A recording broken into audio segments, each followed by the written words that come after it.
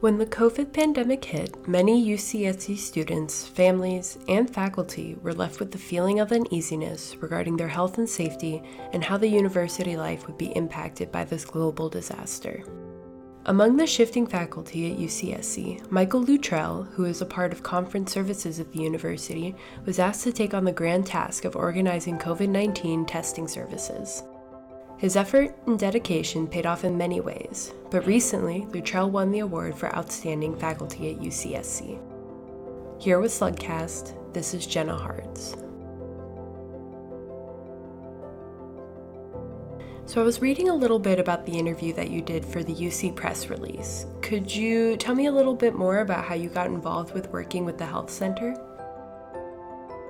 Yeah, of course. Yeah, so of course when the pandemic hit, a lot of staff had to shuffle, do different jobs, pick up different things. Unfortunately, our normal department is conference services, so we run events and camps and gatherings. So when the pandemic first happened, the one thing that got shut down is you can't get together and you can't gather or have large events. Associate Vice Chancellor of Risk Services at the time, Jean Marie Scott, reached out to CHES, College Housing Education Services, which is what conference services lives under, and asked if there were any people that could help out with potential testing or any pandemic-like planning for the university, as everything was brand new when this first happened. Being in events and planning and knowing the campus very well, my name got brought up and I got pulled in on the risk and safety services side. And as we developed and worked on plans on how we would actually move forward, testing or working with different programs for the pandemic, that's where I kind of got connected with the health center. And working directly with our medical director, Dr. Liz Miller. And ever since I've been working under her and running our testing program. That's great. And of course your work was awarded with the Outstanding Faculty Award, correct? What were some of the initial reactions you had when you found out that you were the finalist for the award? Yes, I was nominated with several of my peers this year for the Outstanding Staff Award, and through the Staff Advisory Board and the Alumni Association, I was selected for that for this year, which was a great honor. I've actually recommended a couple people for the award this year, so it was definitely a humbling experience and kind of a shock that, when I got that initial call that was like, hey, you're the finalist and the winner of the award. Yeah, at first when the person called me, they said you were a finalist, and I was like, oh, that's great. I was thinking like I'm one of the people selected, so I was I didn't even realize they were actually telling me I won the award at first. And then when they did confirm that, like, no, you are the finalist person that receives the award, it was kind of like just taken back. I've never thought about doing the work to be recognized on our campus, whether it was my old job or my current role and what we're doing. That was never in my mind. It was just like, oh, I'm going to do this for accolades or whatnot. It was more just helping out our community and being part of our campus, and making sure we can get back to, whatever normalness is these days. Definitely. And the work that you were doing is very clearly important to these times that we are in, as everyone says. Why do you believe that having the COVID testing and the COVID procedures are so very important to the UCSC campus right now? Yeah, it's just identifying if someone does have COVID.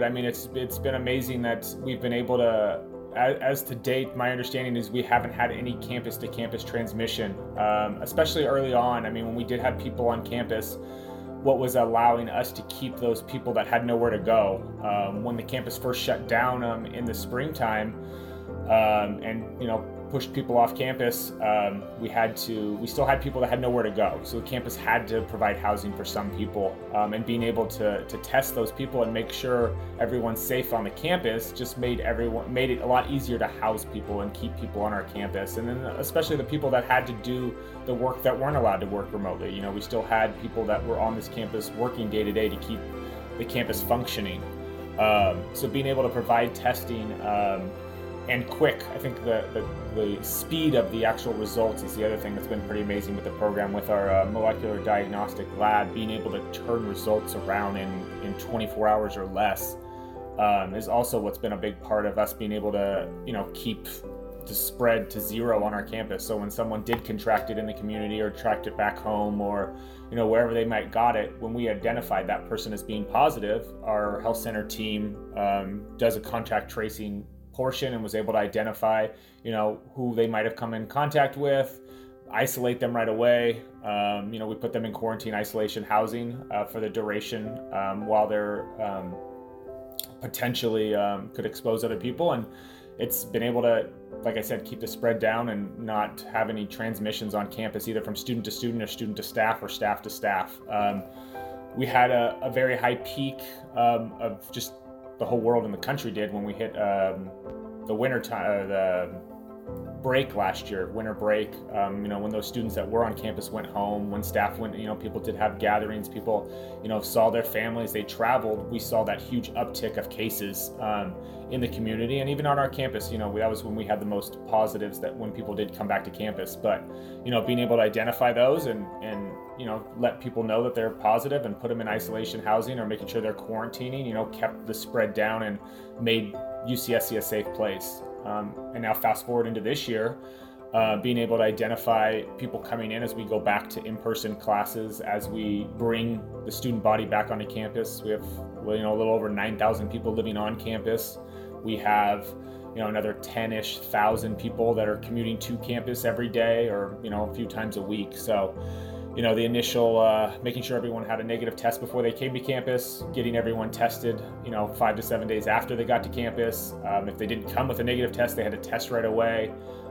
So we're able to identify, if we have any positives out of that, and just, keeping the campus safe. So when we have large numbers of people in classes and people in meetings and whatnot, they can feel even more safe that knowing that people that they're meeting with or gathering with are negative for the virus right now. Yes, you beat me to my next question, but I was going to ask how things have changed from this past year to what we are seeing now. If you were a part of the planning of the badge system and all that, what were the steps in helping open campus back up for you? Yeah, I mean, it started with the vaccine policy. I mean, that was the biggest thing that came down from Office of the President for the whole UC system. That was kind of the starting point of making sure we can be as safe as possible. So once that was solidified, that everyone had to get vaccinated to be on campus or have an approved exemption. That was kind of our starting point, and that was where we built the testing requirements around and how we would bring people back. I mean, the whole pandemic's been changing. Our plan in early summer was drastically different than what we initiated because of the Delta variant and different things that were happening over the summer and as we came back. But yeah, I think, the badge systems is great. That's been implemented since the beginning with the Student Health Center. And incorporating the vaccine into that, allows people to know if people are compliant with the vaccine policy, and if people are testing and doing their symptom survey. Because that's the other big piece of this besides testing, is just making sure people are taking their daily symptom check and answering those questions honestly, and putting themselves kind of in a mindset of like, I'm not feeling too great today, and kind of just, normally it's like, I have, a cold, I have sniffles, I don't feel too great. People do go out in public, and, we've always just been like, I'm going to push through it. And now it kind of makes you reset that mindset every morning. Just like, wait a second, okay, there is a pandemic going on. I might not feel that great. I probably don't have COVID, but, for the safety of everyone else, I should stay home until we can figure that out, or go get a test to make sure.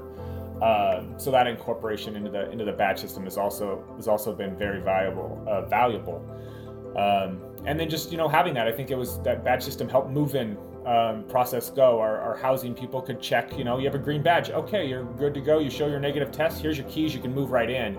There's no fumbling through paperwork and trying to find your vaccine record or your testing record. It's just like we know what a person's status is based on what color their badge is. And then just if people, same with dining, if you're going to sit down amongst other people, we know that you don't have current symptoms, you have been vaccinated, you have, if you're unvaccinated, you've had your tests, they've come back negative. So it's allowing us people to feel safe, whether it's staff, faculty, or other students around people. So I think that's working very well. People are showing if they have their yellow badge, they need to take their symptom survey. If they have a yellow badge and they've taken their symptom survey, they have a testing requirement, so they got to go get that test at our sites. And then once they get theirs tested and done that survey, their badge turns green and they're free to move about or join classes or join the dining hall or whatnot moving forward. So it seems to be going fairly well. I know people are, dining's checking those badges when they go into the dining hall, as I mentioned. People that come to work, student staff have to show their badges to get into their work. I believe some classes are starting to check them as well. So, it's a big part of our program and making sure that we can keep this campus as safe as possible. It's very different from last year. Like I said, we had about 1,000 people on campus, and now there's, like I said, over 9,000 living and another 10,000 commuting every day. So with that big, huge population, as safe as we can be and making sure everyone's negative is going to keep that spread down if we do ever have a surge again.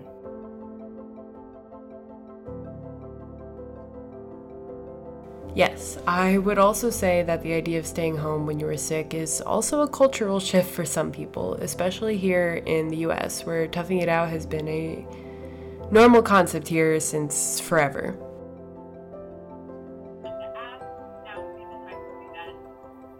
Yeah, the only other thing to highlight is our students. I think early on in this pandemic, when I was first starting, we were trying to figure out how we're going to do this. And there was this, it's like, okay, we don't have the staff to test thousands of people a day. It's like we have to rely on our students, and that's where we created the student jobs and our kiosk testing attendants that are working at the sites and doing majority of the work.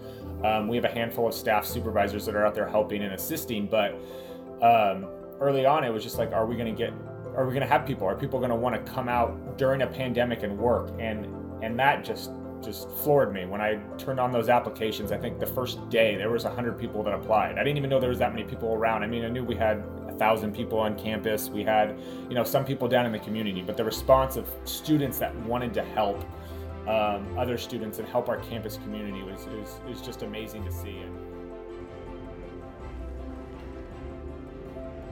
I'm sure all of the students greatly appreciate the work that you and your team have done to make sure that they can be on campus and return to at least a partially normal university. Thank you again for making the time to speak with me. For more information on UCSC's COVID procedures, visit the UCSC website. Testing is currently available in the quarry, and make sure to fill out your symptom checks and keep your badges green. For more episodes, follow us on Instagram at dsas.ucsc or on Spotify.